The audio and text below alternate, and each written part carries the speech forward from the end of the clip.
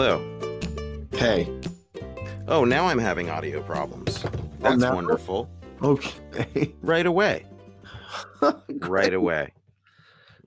Let's just see if you can obviously hear me. I can hear you very well. Because you're laughing at me. I'm laughing. Let's see if this works. I'm laughing with you. You sound great. Hello. On my end. Not a thing. You can't hear me? I can't hear a thing that you're saying. I may not be missing anything. I don't know. You're not missing This is interesting. Okay. Do you want to maybe... I need to see what's going on here.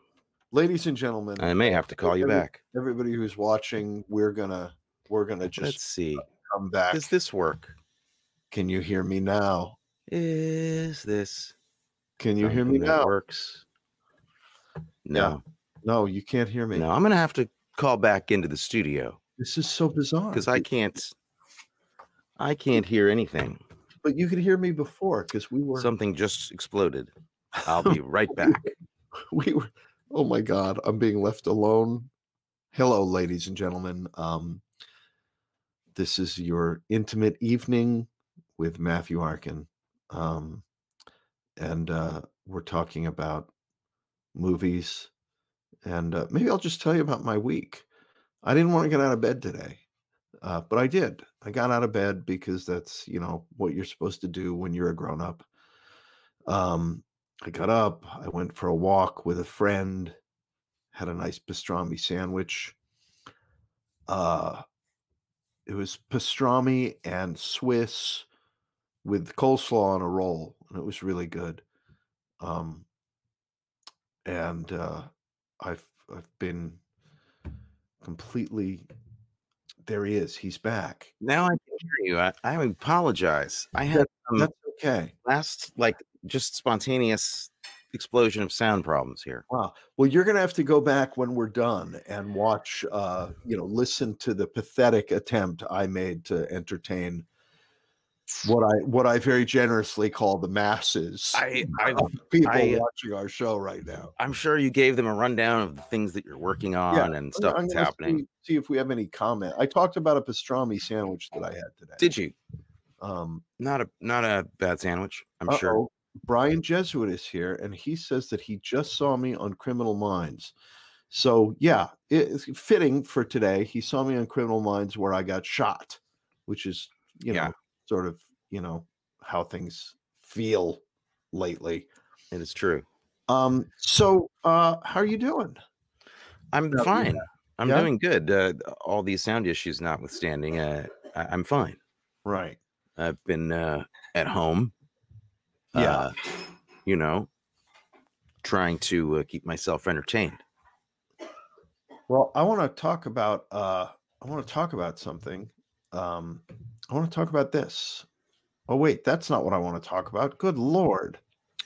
You want to talk about a visual that will be scintillating for the podcast listeners. I want to talk about here, share the screen, and here's what I want to talk about. This we can cut it out of the podcast. You made this the other night. It doesn't look very appetizing in that picture, I will admit. Look appetizing in that picture, but it's tell us what this is. Well, it's supposed to be something called charcut. I don't know if I'm pronouncing that correctly, but it's an Alsatian. It's this Alsatian dish that Dad made when we were growing up. Yeah, with chicken, onions, sauerkraut, and that was kielbasa, and then you put beer in it. Yeah, and it's fantastic. And you eat it, and you can't stop eating it. It's very good. As opposed to a Dalmatian dish. You don't like to have Dalmatian dishes. The Alsatian dishes are much better. Yeah. Definitely better. Well, you inspired me. I think Mom doesn't know this. She's going to hear about it about 3 seconds after I tell you because there's a delay. Yeah. But I think I'm going to make a sauerbraten this weekend. Wow. Yeah, I think I'm going to do that. How do you do? I don't even know how you do that. Don't you have to have a smokehouse and no sauerbraten? It's a German style pot roast. Okay. And there's sometimes you grind up some ginger snaps actually and put it in with the tomato paste and red wine and some raisins, carrots, onions, bay leaves, Okay. spices. I think I'm going to do that. All right. That sounds Um, pretty good. We yeah. used to talk about food on this show all the A time, lot. and Yeah. we stopped, but I still sometimes want to. Yes. So if we want to, we will. I've been Um, cooking constantly. So what else is there to do during the pandemic? that's about it. And see fine films. Talk to my brother about fine About entertainment. fine cinema like this movie we're going to talk about tonight, which is kicking off our celebration of noir. I think we're going to do 5 movies in a row that are noir, starting Yeah, with one. that was the Um, plan. Unless we yeah, have feedback from people that they just can't take it sure. anymore. But I don't know who wouldn't like five noirs in a row. Come on. Yeah. You can never get enough noir, I don't think. So what are we talking at some point tonight I want to talk about, and we can lead off with this, or we can talk about it after we talk about this movie for a while. I want to just talk about the elements of noir, like what that Okay. means and what we're talking about. Up, see, Well, Mom's right behind us. She can't wait for that sauerbraten. she's ready. I want to have some. I want to come over and have some. Yeah. Why can't I do that? Damn it. Soon. Soon we'll be. I have to get vaccinated. Me too. Because of my sound problems and my being generally disorganized today, I haven't pulled up our film on IMDb. the IMDb, which is the secret weapon here. I should know all these stats by heart, but I don't. Okay. Well, I think we should save the elements of noir till after we've talked about this movie, and then we'll round it out with a little discussion of noir in general. Okay, that sounds fine. I'll take your lead on this. You are, well, I don't know. We're both kind of into this stuff. I love. I mean, I'm a noir nut, but you're actually deeper because you also read all the books that noir comes from. I haven't done as Not much of all that. the old ones. I've read more the second generation noir stuff. I've read some of the old ones. Okay, but I think I need to become a more dedicated student of it than I have been. the more I get into it, the more I just adore it. I think it's just my favorite.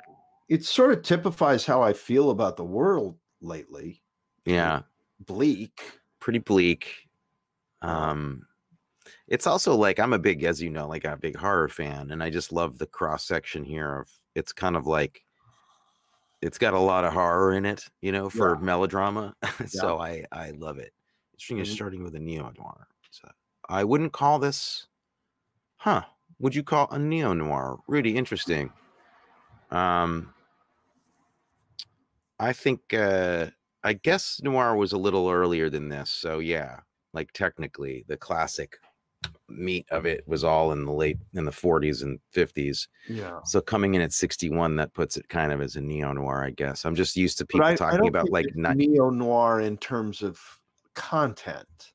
I think it's but in terms of presentation and time that it was made. Yeah. I just usually think of neo noir as when they update noir to like the suburbs, and they've done that kind of thing a lot. And they did it in the 90s a lot. Yeah. But so what are we talking about tonight? What's the movie?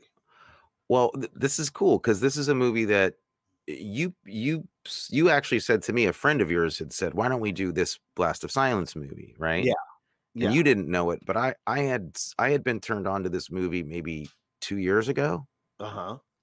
Totally new to me 2 years ago. Never heard anything about it.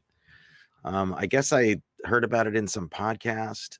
I'm forgetting exactly where I first heard about it, but I immediately sought it out and saw that Criterion had put it out, and so was all excited. And I was really excited to start off the noir thing with this movie because it's not because as kind of a later neo-noir movie, it's kind of, we're going backwards, which Right. is kind of an interesting way to do it. I mean, we could have done something later, but later isn't really even really classic noir at all. No. So that was The Blast of Silence.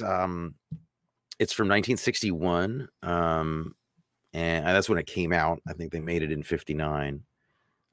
Directed, written, and starring, and probably produced as well, Alan Barron, who went on to do a lot of television, directed a lot of TV. A ton of television. Oh, yeah, an absolute ton. He's still alive. And he's still alive, and I don't know, I don't know that he's still working. But this is like this is kind of like a Cassavetes movie before Cassavetes ever made a movie. Yeah. And it's such an indie. It's such a homemade film in so many ways, but I'm fascinated by it. Did you have a good experience? I did. Do you know the connection between this and Cassavetes, this movie? Well, I know Peter Falk was supposed to play the part. Right. The camera operator on this, who also appears as the bellhop in the hotel, has a couple of lines. Eric Colmar was he's the camera operator on this, and he's the cinematographer, I think a year or two later, on Shadows. Oh, interesting. Wow. Okay. Okay. That makes sense. You can see that shares similar DNA. Yeah. I love this movie. Like, all right. Thanks, Rudy. Classic period of noir. Yeah. I'll take his word for it. He knows what he's talking about. Like I said, I'll take his word for it. This is your dad. Okay, Eric so Colmar is watching, and his dad was operator on this film. Operator. Wow. Well, very cool, Erickson. That is incredibly cool. I am an absolute, like, I love this movie. I flipped out for it when I got introduced to it, and I love everything about it. I think it's like it's just totally unique, so memorable in how it's shot. I mean, it's so well shot. And there's, I mean, as the operator, your dad did some incredible work, because I know how fast they shot this movie and how no budget they had to make stuff work. I think they made it for $20,000, and they shot it in 17 minutes. I think you're wrong. I think they made this movie for $2,800. $2,800, if I'm not mistaken. Well, they paid Lionel Stander 500 of those for the voice. They didn't have to, because he was blacklisted at the time, and he would have done anything for a sandwich. Yeah. No, I'm serious. No, I know, but when they asked him to do it, he said, "I'll do it for $1,000 if you want to use my name. I'll do it for $500 without you using my name." And they didn't. Okay. Name. Yeah. But a sandwich was $500 back then. So right. Yeah, not a lot of people know that. I feel like you're lukewarm on this movie, and I'm concerned. No, I'm a little bit upset, because like, if you're lukewarm, that means you hated it. No, I'm not. As far as I'm concerned, I loved this movie. I thought it was really I'm holding back so you can do your thing of saying that you usually give a little the plot, and so that then we can start. All right. So Blast of Silence, 1961, directed by Alan Barron, written and directed and starring Alan Barron. And this is according to IMDb, a hired killer from Cleveland has a job to do on a second string mob boss in New York. So a hitman's coming to New York from Cleveland. He's got to kill a mob boss, and it's over Christmas. It takes place over like a week, from like Christmas Eve through New Year's, and it's a time and place in New York that's really incredibly powerful visually, and it is kind of like classic New York in a way that you almost never see anymore. Yep. it's a traditional, very bleak traditional noir with notably one of the most extreme narrations in any movie that's ever been made. And completely third person narration. Narration is usually first person, somebody talking about, I went and did this, and you know, and then I went, Yes. you know, but this is being narrated by an omniscient. Who's talking to you as if you are the main character. Yeah, yeah. And It's talking also to, was described as Alan Barron as being a weird stand-in for his own super ego as yeah, well. baby boy Frankie Bono. So that's the simple plot. It really is very simple and basic. There's no twists and turns, really. There's just really extreme, heightened melodrama and characters in really bad situations. Yeah, And it's really a character study. yeah, I think like I think that I mean I can't when you see this movie, the first thing that comes to mind is like Martin Scorsese and De Niro sitting in a room together watching this before they made Taxi Driver. yeah. It's relentlessly dark too. Yeah, It's it's just so bleak. horribly bleak, and but also not like I mean, and it is disturbing also. I think there's actually some, for its time, there's some imagery and stuff in it that's pretty powerful. I mean, the violence in it is Oh, really unhinged. yeah. Do you know who, but back to the narration, do you know who wrote the narration for Lionel Stander? I had assumed it was Alan Barron. No, the narration was written by, of all people, Waldo Salt. Really? I didn't know that. Yeah, of who was also blacklisted, Yeah, uh, of Midnight Cowboy and Coming Home fame. right, right. Yeah, Wow. Okay, that's yeah, really interesting because pretty there's bizarre. so much crazy poetry in that. I Yeah, mean, you have to see this movie to believe it. The narration is at first you're like, it's is this something wrong? Like, is this on purpose? Is this for yeah, real? It's so arch and so crazy, and by the time the movie ends, you kind of figure out why it's there and what it's doing. yeah. And it's all until that first scene with Ralphie, where he meets this incredibly pathetic character, Ralphie, who he's buying a gun from. Right. It's all narration and that really hip jazz score. Yeah. So there's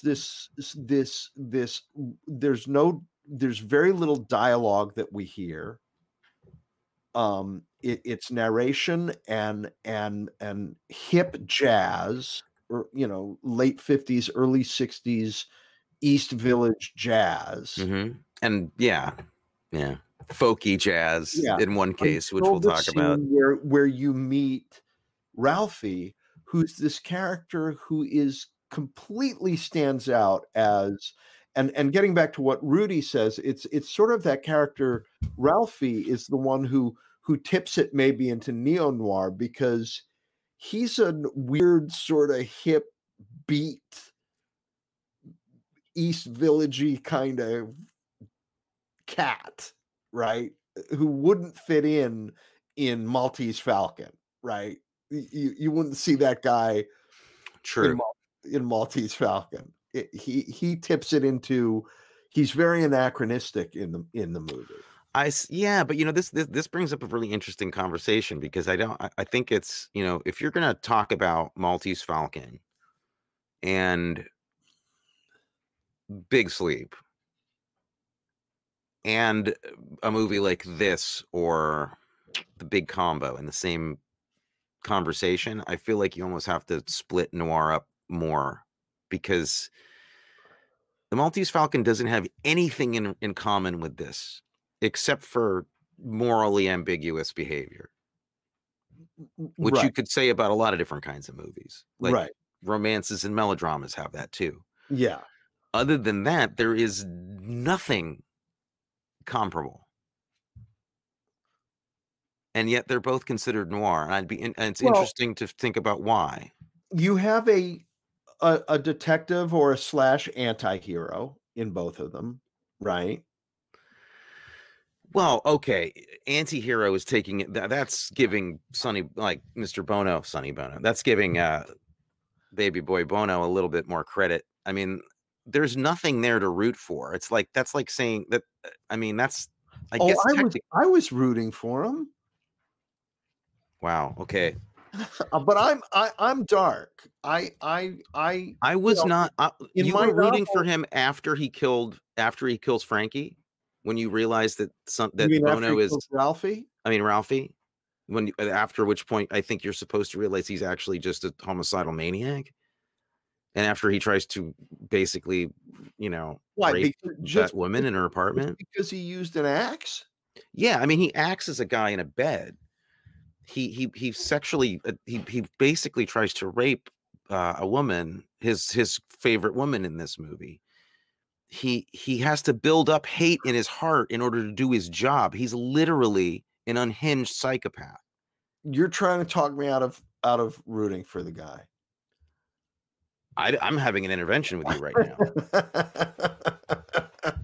Um, I told you I'm dark. I think you root for him in the sense that you understand him and have compassion that he was abused, that orphanage, that the characters come from a very difficult upbringing, and he doesn't talk about it, but you infer No. it and you know it. And I root for him in the sense that he does on some level realize that his behavior with the woman was wrong. And he is he Well, is so does at Travis Bickle, he's though. at the I very don't least miserable in the he has an awareness of his darkness, and he's miserable about it and wants to do something about it. He just doesn't know how and has no tools whatsoever. well, that's an incredibly liberal viewpoint. What can I tell you? I mean, I'm a pretty liberal guy, but that was a pretty liberal thing to say. I'm not excusing his behavior. No, we can disagree completely on this, and I think we have and will. I don't I really don't see I don't see him as some I mean, I think Alan Barron probably had a lot of compassion for the guy, but I really think that it's a depiction of someone who is Who's slid irredeemable. past a place that's redeemable. I think. I mean, I mean, we can make that case visually if you want to go through the movie later on, but I mean, I Okay. just feel like I don't know. I don't know you anymore, dude. Wood, you like some creepy stuff.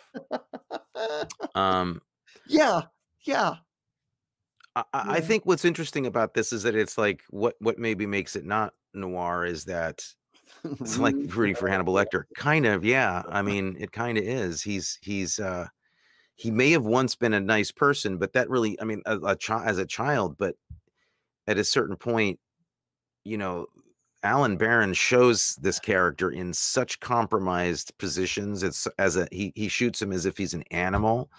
Um, he gives him the most ignominious. Is that the right pronunciation for a word? I don't even know what it means. ignominious. Ignominious. Thank you. Yes. Death of almost any character since the Kurosawa movie. I mean, this guy he's yeah okay, but he's a good guy. You root for him, I don't think he's a good guy. I think he's a horrible guy. but you root for like you do. All right, I'm irredeemable. I admit it. I'm I'm just trying completely to irre figure out if this is noir, if this is how noir it is.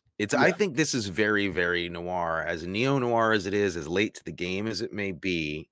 I find this to be almost like I feel like I want to include it in technical, just like absolute. This is noir as like the final statement on classic noir because like, I don't.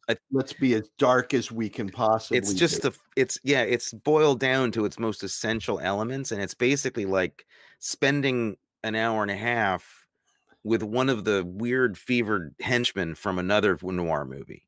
Right, You okay. know, Yeah. All right. Um, he's likable. I'll give you that. He's likable. I mean, the guy, Alan Barron plays him with a lot of, with a lot of complexity.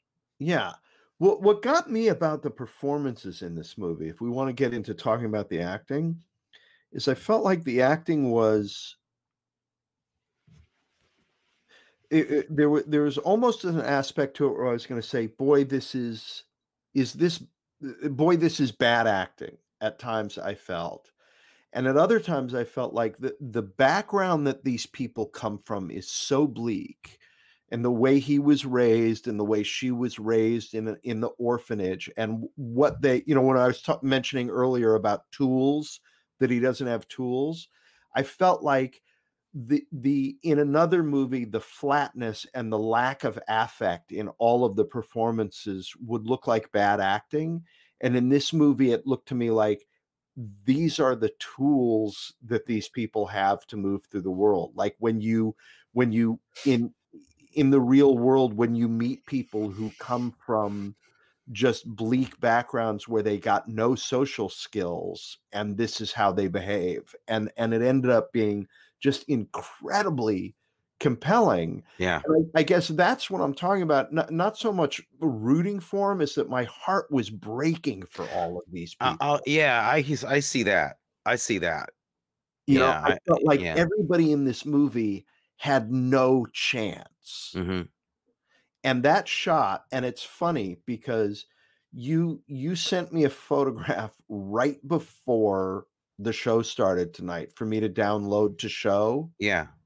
and I didn't have to download it to show it, We picked the same one? because I have that photograph as that moment where he is, um, looking out the window of his depressing hotel room, and, It turns out that there's an orphanage right connected, like, maybe 12 stories below his building, right? yeah, And he hears these kids and I wanna jump down to the shot. and Uh, looks out the window and sees them all leaving the courtyard, leaving the, playground. and this is the shot that he sees. This is what he's looking at. Yeah, And at first he sees them all playing. It's this whole this schoolyard where they're all yeah, playing, and then they all get into this orderly line, and they're being yeah. watched over by the nuns, and he's staring at it, and I think, like, this is where this guy came from. He had no chance. Yeah. Now, we did we didn't, when you say this is where this guy came from, you mean an orphanage, Yeah. not Not Nazism, that not that orphanage, right? but from an orphanage. I thought you were talking about because the children are making a swastika on the street. Did you I see mean, that? Okay, go back to the picture, please. good Please. good God. Ho All right, there's a story behind this okay. because I again I own the movie. I listened to the director's commentary the other day. Oh, good God. Now this is accidental. He didn't plan this. This is actually how the kids left that playground because he was stealing this shot. I know he knew what it was when he saw it, but he found that he stole that shot. Now I I've been studying storyboarding and visuals in film for a long time, and I saw it and I got it, but I'm hyper aware of stuff like that in movies. Right. Apparently, that was never. No one ever mentioned that shot to him until like 1990. He Wow. went to a film festival in Europe, and I think he said it might have been even in Germany, and some young German girl asked him, "Did you set that up? That shot of the swastika?" And he goes, "Are you talking about the shot of the orphanage?" She goes, "Yeah." He goes, "Not in 40 years has anybody ever said that to asked me what that was from." And he goes, "Yeah, you have good eyes, but That yeah, is it's like." crazy. My God. And there's things throughout the movie like that that are, I don't know, man. I mean, uh, this is so much better than Stanley Kubrick's first two movies. And I'm a Kubrick nut. Kubrick's first movie is not really that watchable, and he was the first person to say that. You know, he hated that movie and tried to bury it. The second thing he did was quite a bit better. Killer's Kiss, it was called, but it's not as good as this one. And this has more Kubrick moves in it than early Kubrick does. I swear this movie blew my mind when I saw that swastika, and I saw the scene when he goes to the party. He Yeah, goes to town and he meets an old buddy from growing up, from the and orphanage. gets invited to this party, a Christmas party, where he meets the girl that he attacks. uh there's a scene where the guy's like, "Hey, let's try to roll peanuts down the floor again, like we used to With do." our And you're like, nose. "What?" Yeah, the With our ways nose. to push the The peanut with peanut the nose. yeah, I beat you the last time. Yeah. Yeah. And so you're like, "What the heck is this? What is this?" And then they start to play the game, and they cut to another angle, which is this shot. You want me to show this Yeah. photograph? I know for podcasters, listeners, it's not that interesting, but it's going to be a shot of the two of them playing this game with their faces ground into the floor, into Yeah, the dirt. They're like animals in this shot. yeah, And this pushing the shot goes peanut. on for a while, and they're just rubbing their faces into the dirt for this entire sequence, and they've got a crowd of people cheering them on. That So was you've never really done that? You've never done the nose pushing peanut contest? no, I've done a burlap sack hop, but I Oh, haven't done a peanut pushing contest. with your nose in Not the with my dirty nose. carpet, in a dirty New York City tenement carpet. No, I haven't Yeah, done that. yeah. You know what's interesting? This is a little side story. My dad, Erickson, my dad was from World War II Germany, not that played a role in the shot called. Not that. For Oh, the podcast, this is, the child of the camera operator saying that my dad was from World War II Germany, not that that played a role in the shot, call it coincidence. interesting. Exactly. Wow. Very interesting. I would really be I mean, there's a few movies I just would love to have been there when they made and see how they came up with their ideas and what it was like when I just wish I'd been there when they discovered that shot. Yeah. For like her dad and Alan Barron sitting there like lining up the shot, and then when they saw that, like, because that must be the moment when you realize we may be making a classic here. Like, I don't know, but maybe things are going well. Right. Yeah. No, and it's something I talk to my students about all the time, is being, even when things go wrong, it doesn't look like with that shot something went wrong and this happened. But trying to stay attuned to the happy accident, the things that Exactly. happen as you're making a movie, Yeah. that are just either we couldn't get the shot we wanted, so we have to do this instead. Oh my God, it's so much better. Right. Or something like looking out the window and seeing a swastika and realizing that this is just kismet. Yeah. I don't think anybody's ever used the word swastika and kismet in the same sentence before. Especially if you throw orphanage in there too. It's like, wow, that's a lot of words that don't go together. Yeah. Yeah, deep stuff. Yeah. Anybody that's going to check this movie out, please understand this is a really weird, unique, strange movie. Yeah. I mean, it is by anybody's standards. You're not going to get your normal movie. It's not a Hollywood film. It's not a studio picture. This is kind of a unique thing. They weren't really making independent movies like this much before this film.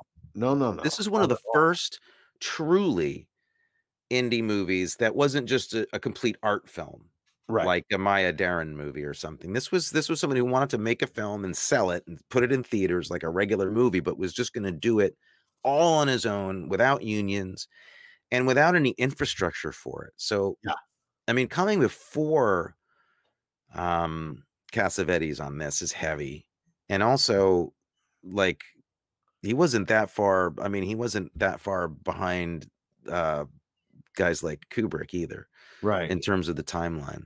It's a weird art movie, and so don't give it some time. Like if you turn this movie on and you know, uh, what's the narrator's name again? What Lionel Stander, Lionel Standard. If who that went on to fame in Heart to Heart. right, you know this guy, you know his Yeah, voice. He's got the deepest, graveliest, most New York, you great know, New York accent. underground noir voices ever. Yeah, it's an It's amazing almost accent. cartoonishly so. Yeah, And so for a while, you're gonna watch this movie and you're gonna think like, "What is this like? Is this like a short film? Is this some weird like experiment? Like what?" Stick with it because it actually starts to build steam as it goes, and by the end, it's such a movie. yeah, It's really something. yeah. All right, favorite shots in this film? For me, I mean, there's a few. I gotta really think about that. I mean, Yeah, I that love first of all, before the shots, I just love the aspect ratio. oh man, it's gorgeous. Yeah, I right. love Yeah. because There's you see immediately we're in, Twilight Zone land, we're Twilight Zone, watching an episode of right? the Twilight Zone or All the classic noirs look like that. yeah, It doesn't lend itself to widescreen really because no, it's you feel boxed in from yeah, the very you need that narrow kind yeah, of claustrophobic feeling to it. yeah. I have a I few shots that I can't. I mean, I just think that's it's full of amazing shots. I mean, I do well, love that I know we share something. Um, there's something that I believe we both feel the the shot of same. him walking down the street. Yeah. That's So, pretty iconic. um, this, uh here we go. Right here. Starts there, goes to there, Yeah, goes to there. 34th Street. 34th Street, and it just goes on and on that shot. And in the first one, you can't even see him in the first shot. No, Just looks like a shot of the street at yeah, first. yeah. It's great. That is amazing. The shot, the shot of the Nazi children was amazing, but that, we've There's already talked something about that. very There's a shot that I'm pretty convinced that David Fincher stole for Zodiac. yeah, Um, Big Ralph, played by Larry Tucker, who's an interesting actor, and he was also famously in Sam Fuller's Shock Corridor. I don't know if you ever saw that. no. Um, he plays a real weird guy who lives in this tenement building. He's kind of disgusting. Like he's just got filth everywhere. His apartment's a mess, and he keeps rodents like rats and squirrels and stuff in Yeah, cages in his apartment. feeds them. And And he touches Frankie constantly, yes, almost petting him. yeah, It's very bizarre, that's true. very noticeable. And to the point where that's actually that. I mean, it's kind of homoerotic, and that you start to feel is kind of why one of the reasons that Frank Bono kills him. Yeah, Um, there's something about him that he just can't, that he can't stand, and you start to feel like that might be something to do with it. Anyway, there's this when he comes back into his apartment before he kills the guy. There's this silhouetted shot of these rats in these cages that are just kind of hanging there. Um, it's a very quick, brief shot, but they're completely silhouetted against the wall, and I love that. I love the peanut shot with them with their faces in the dirt. Um, how about you? Do you have any other favorite shots? there's a shot on the ferry, and I love it because of the way it goes with the narration. He's looking off the back of the ferry, and there's a whole bunch of seagulls, you know, behind the Staten Island ferry where he's supposed to meet the guy who gives him the job. And a whole flock of seagulls following the ferry, and then one seagull all alone, way above the rest of the other Uh, seagulls, at a point when the narration says it's after the meeting and the guy goes away. The guy gives him the assignment and then goes away. And the narration says, on your own again, nothing to worry about. And there's this one seagull flying all by himself while the other seagulls are very mm, low down over the water picking at scraps. yeah. And I thought that was really, really telling. And I also love the moment. I guess this isn't so much a shot as a scene where,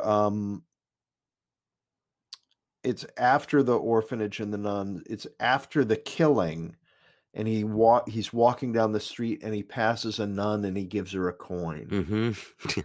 Great. And it's Yeah. really, really, profound.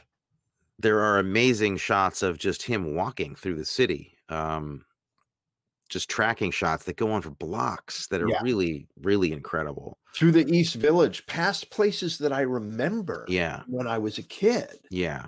because this was shot in '60, and I was living there and walking those streets 7, 8 years later. Yeah. I mean, I remember the Village Gate.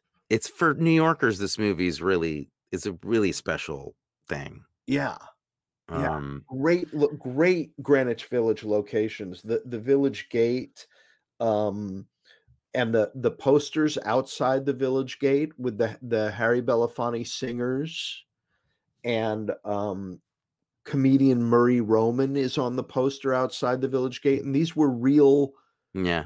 these are not there's That's nothing. what you get when you shoot without permits and you got no money, you get Yeah, I mean, amazing these were stuff. the people who were performing there. The Yeah. comedian Murray Roman had an album several years later called You You Can't Beat People Up and Have Them Say I Love You," is one of his, like, big albums. This stand-up comedian who is very bizarre. He walks by the Village Barn, which was a country music venue, um, and then the hotel he's staying at, the Valencia Hotel, which is on St. Mark's Place. Do you know who lived there in the '70s?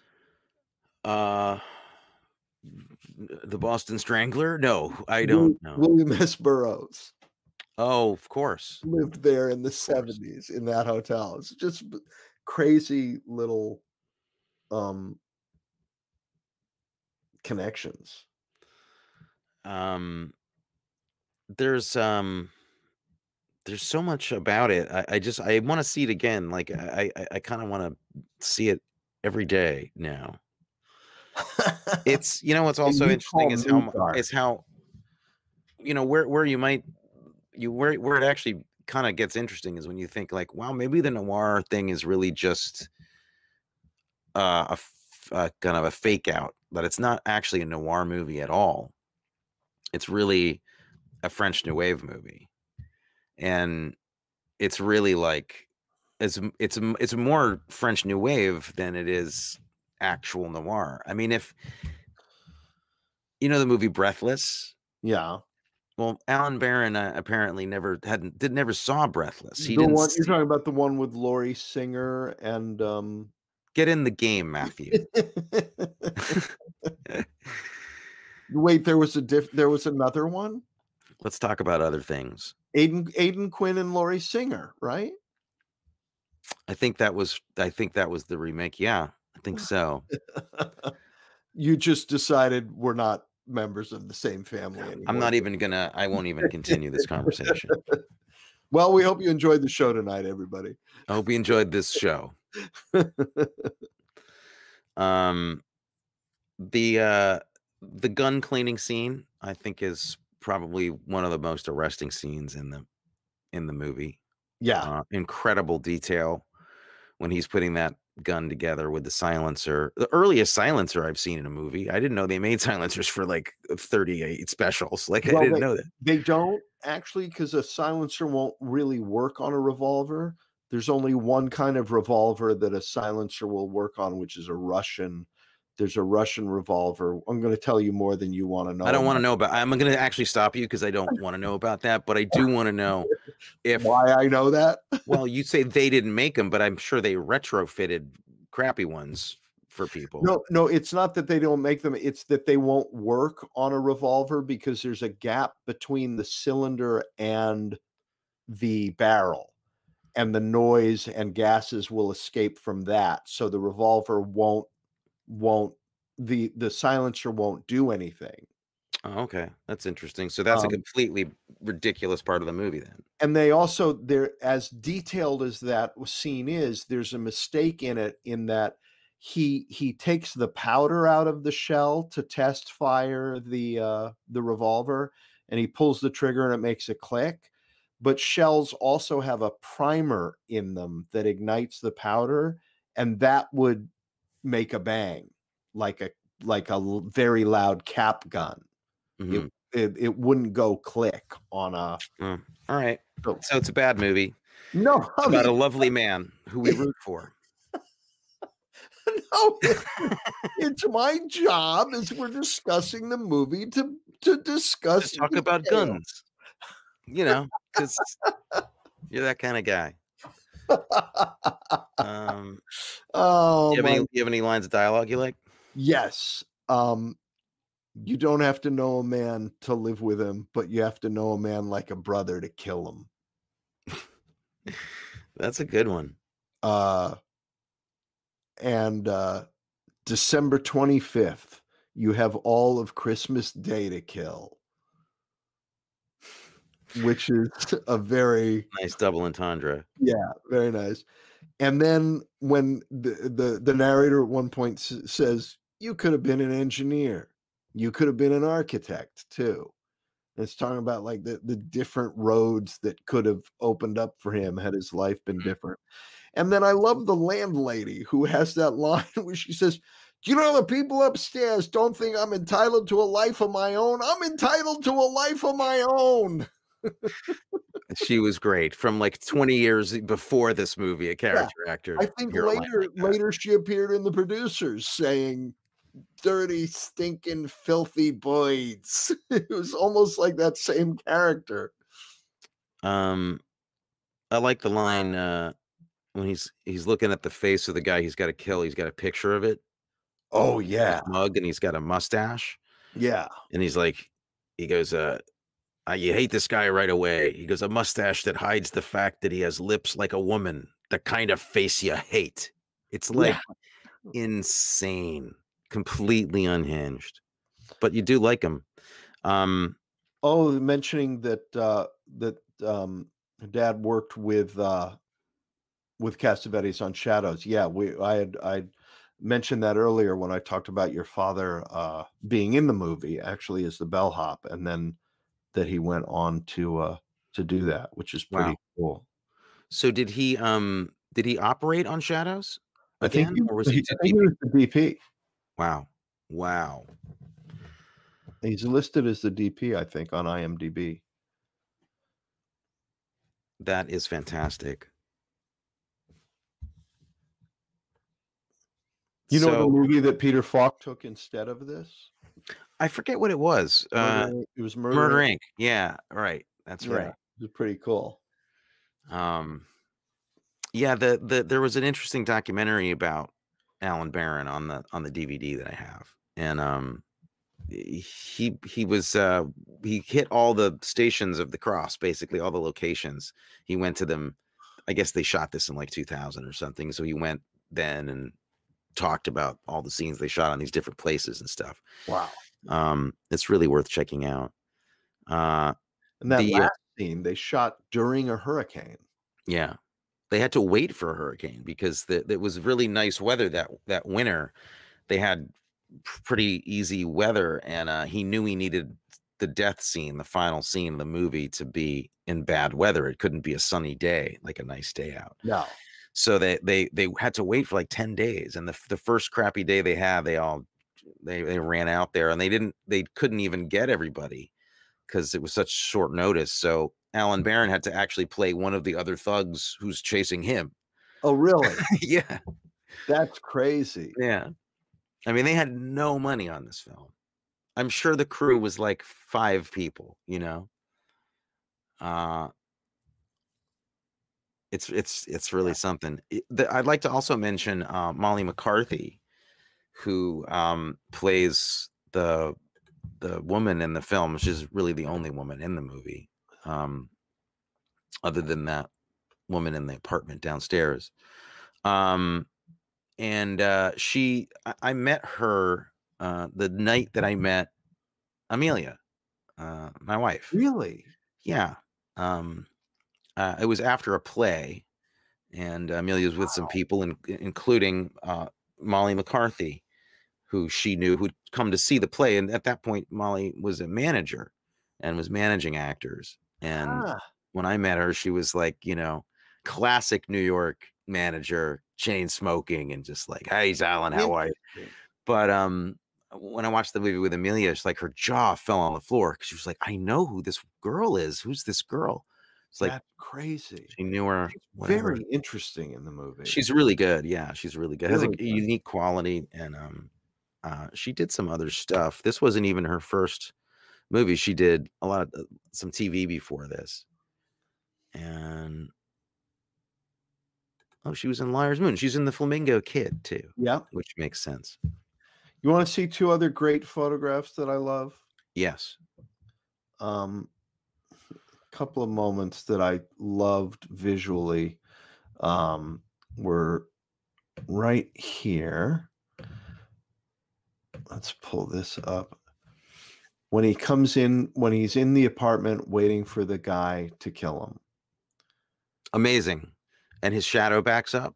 Yeah, and So his good. shadow backs up as the guy comes in.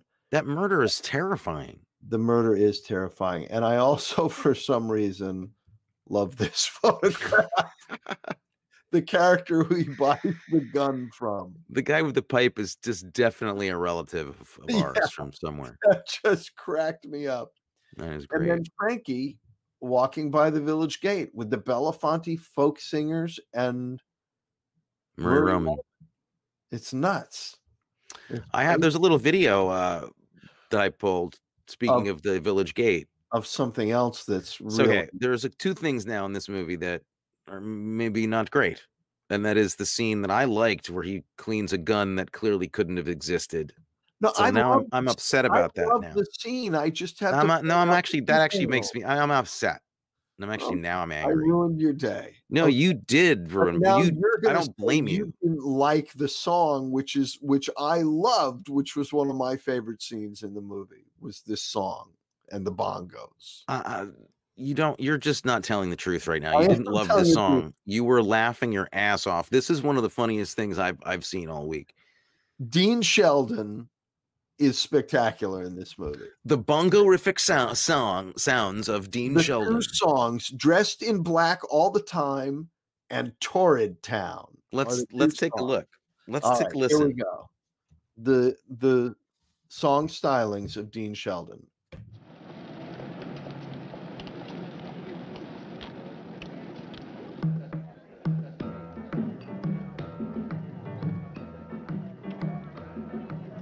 Met a girl a year ago. She knew everything there was to know. Her eyes were gray, her hair was jet. Oh, my evil baby, I can't forget. So I'm dressed in black all the time. Dressed in black all the time.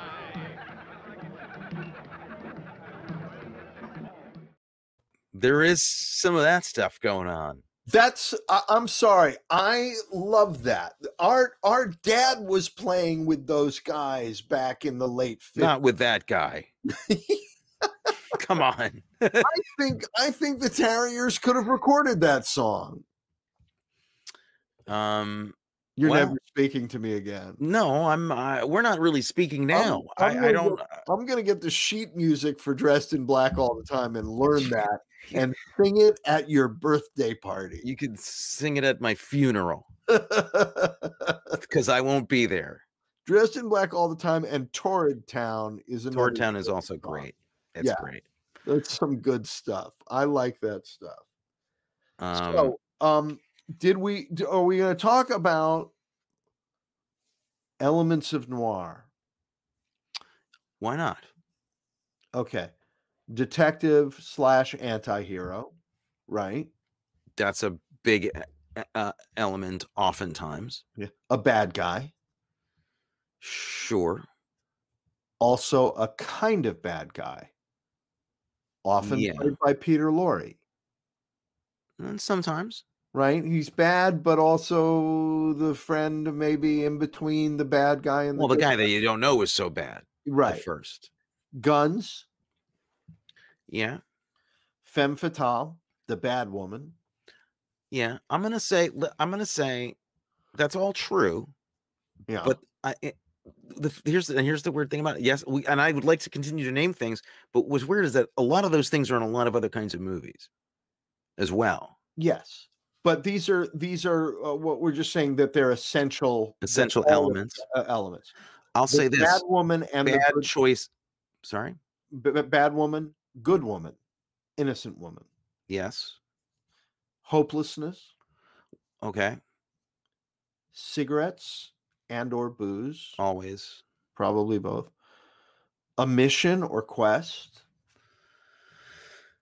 urban location, darkness. Can we say mission or quest? Could we replace that with job or gig or Yeah, sure. because mission or quest seems a little positive for All noir. right. No, let's be A deed that has to be done. yeah.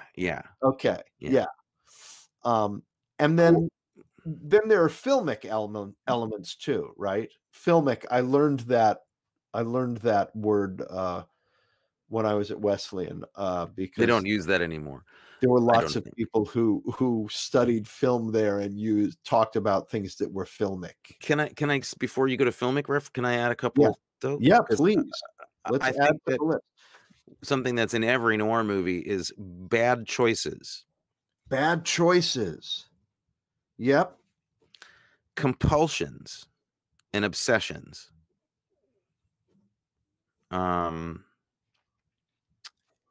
Like in Maltese Falcon.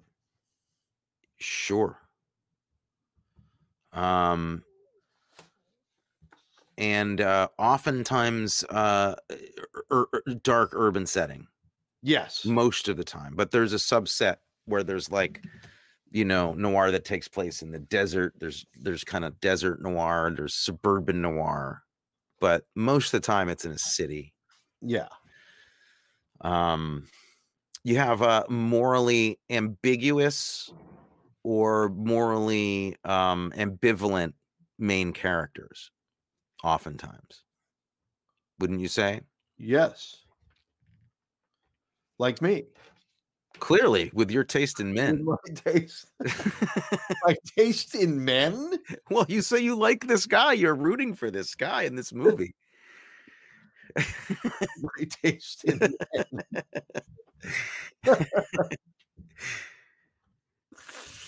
Okay, so filmic things, filmic noir. Filmic noir, contrast.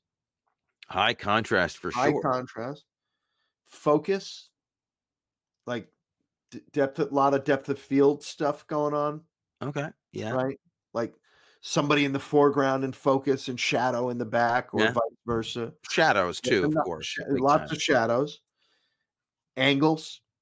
Weird A lot angles. of Dutch angles. A lot of low angles. Low angles. Yeah, a lot of low angle work. Low and Dutch angles. And music plays a big part, right? Current popular music, like club music. Yeah. Yeah, like live music of some kind, because there's usually a singer or a nightclub involved. True. Yeah. Yeah. You know, another thing that's in almost all of these movies, it's not in this one, but the office behind the club. The office behind the club.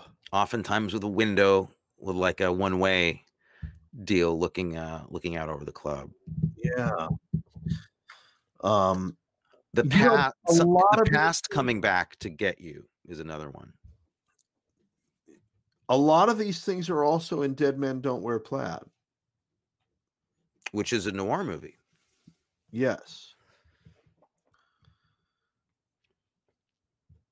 The past coming back to get you. I hate it when that happens. Once a day. I would also say Paranoia. Paranoia. Almost all of them. Big Destroyer. Yeah, definitely. All right. I'm excited about this noir. Carrie says thing we're doing. We left this out. And I think she's right. A couple of thugs. Yeah, there's always a couple of thugs hanging around. Always a couple of thugs. couple of guys in trench coats or overcoats. Yeah. There's always a speeding car Speeding car. turning a corner. Turning a corner.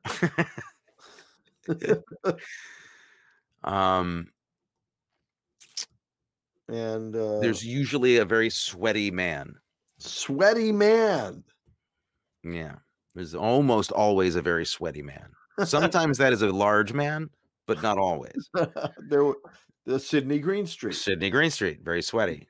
And Peter Lorre sweat as well. Ralphie was sweaty and large, filled both slots. Yeah. All right. So we're going to do 4 more noir movies. We're going to do Farewell, My Lovely. We're going to do Kiss Me Deadly, Woman on the Run, and The Hitchhiker. That's the plan. What are we going to do? Which one are we going to do next week? And Kiss Me Deadly is that there's no comma in that because I put a comma in, and Kiss Me Deadly is a whole different movie. That's the musical version. Yeah. Hey, Deadly, kiss me. Well, I don't know much about that one. That's from the 70s, so that's super like outside the actual noir parameters. It's a movie. It's a detective movie, noir movie, but isn't it? Farewell, My Lovely. Yeah, because there were multiple versions, but Farewell, My Lovely from the 70s, right? The one I'm thinking of is the Robert Mitchum one. I believe it's 75. All right. Well, let's give it a look. I haven't seen it. Want to do that next week? Farewell, My Lovely. Okay. And then after that, it'll be straight noir. Straight noir. Yeah. No messing around. All right. We'll do these two films are maybe on the fringe of actual noir. And then Kiss Me Deadly, Woman on the Run, and The Hitchhiker are diving right in. Pretty much right into the heart of it, but they're not movies or do we want to do those first and then wrap it up with Farewell, My Lovely, and talk about how it doesn't fit? Maybe that's a better idea. All right. So which one should we go to The Hitchhiker, which is one of the very early ones? Let's do The Hitchhiker. All right. Let's do The Hitchhiker. Yeah, definitely. And anybody's out there listening and interested in following along, this is a great one to do that with. I just personally want to tell everybody who doesn't know about Ida Lupino about Ida Lupino. She is amazing. She was a great actor, but also one of the first real notable female directors in Hollywood who was like sick of getting bossed around as an actor and was like, I'm got to make my own stuff. She made this film and some others, but this is one of my favorite noir movies. All right. So next week, The Hitchhiker. Not the Rutger Hauer one, which is The Hitcher. That's called The Hitcher. It's different. This is The Hitchhiker, and it's actually hyphenated, which surprised me. They were into grammar in the 50s. Yeah. I don't know why. Yeah. Okay. Anything we need to wrap up before we say goodnight? No, I don't think so. I'm gonna try to track down some Dean Sheldon tapes for you. I know that much. That's what you're getting for your birthday. That's what I want. My birthday's coming up, and I want all the collected work. The collective. The collective gigs of Dean Sheldon. The collected gig of Dean Sheldon. Do you what's going on with Rated P for Paranormal? Any notable episodes we should be on the lookout for? Thank you for asking. Rated P for Paranormal is another podcast that I do, and the last episode that we did with Maddie Blake.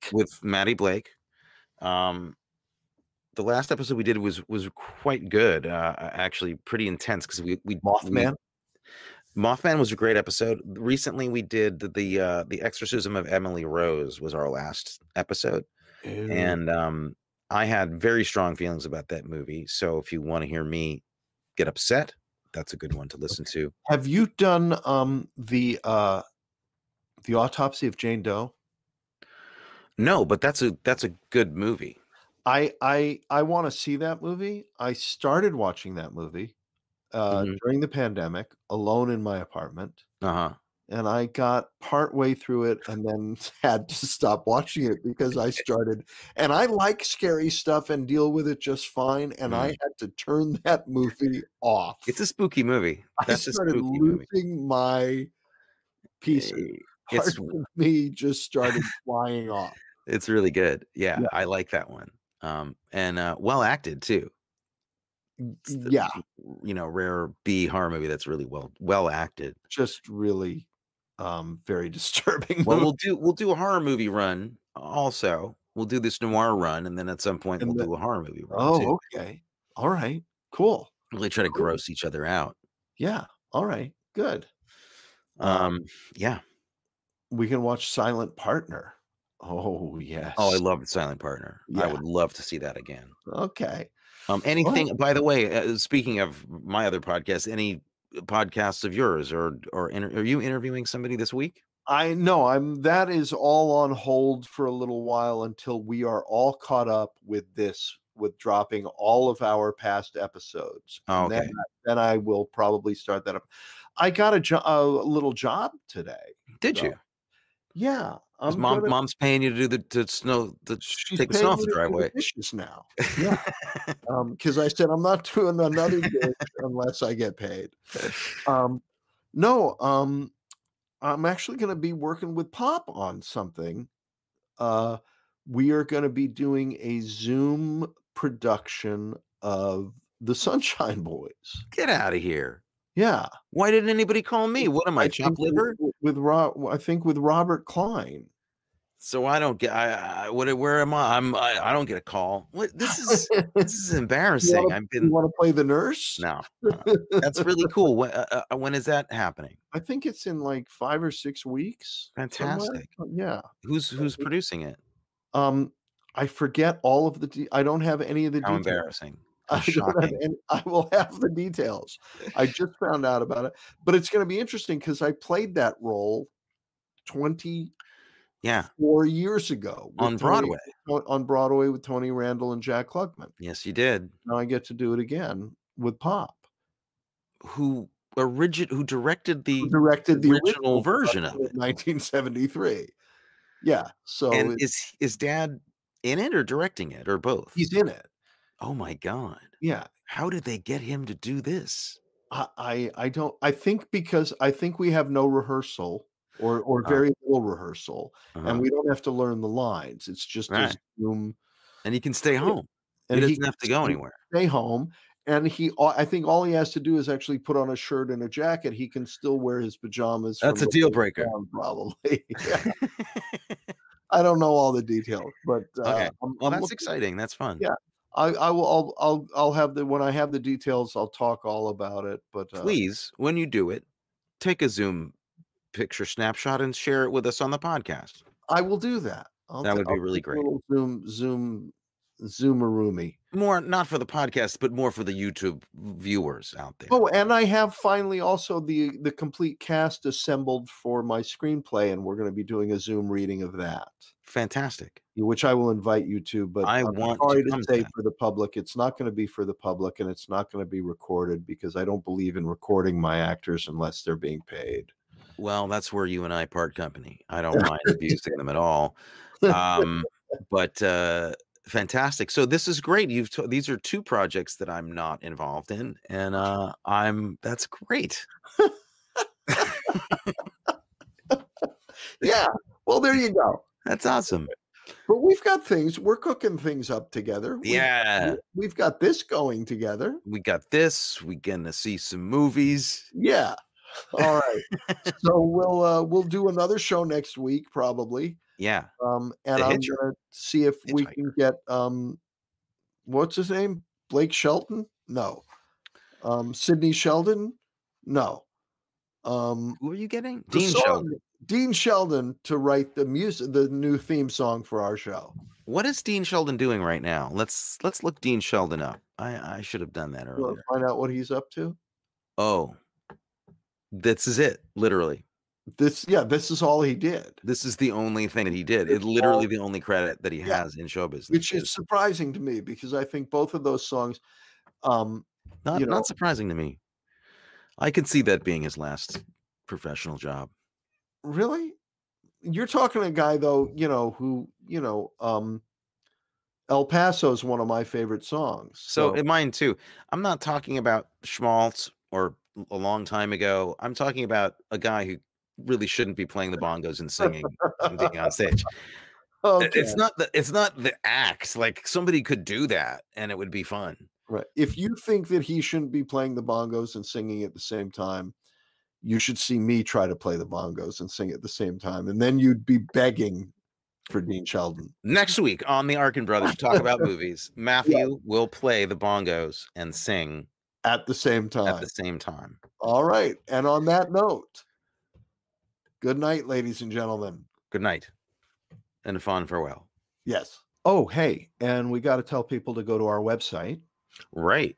Because there's stuff on there. Yeah, there's merch. There's other episodes of the show. You should be subscribed to the show. There's so many episodes, but there's merch and there's stuff and there's gifts for people. Yeah. There's a t-shirt, there's a Silverado poster, all kinds of great stuff. So check it out. Stuff is coming up too. We'll be adding stuff to it. Yeah, so check it out at arkinbros.com. You've been listening to the Arkin Brothers Talk About Movies. That's my brother, Matthew Arkin. And that's my brother, Anthony Arkin. And we are interesting, irreverent, and irrelevant. But you can follow us on Instagram anyway. You can also subscribe to our newsletter and check out our merch. And you can do it all on our website. Just follow the link on your podcast app. Or if you really want to stalk us, head over to arkinbros.com. You'll learn more about us than anyone would ever want to know.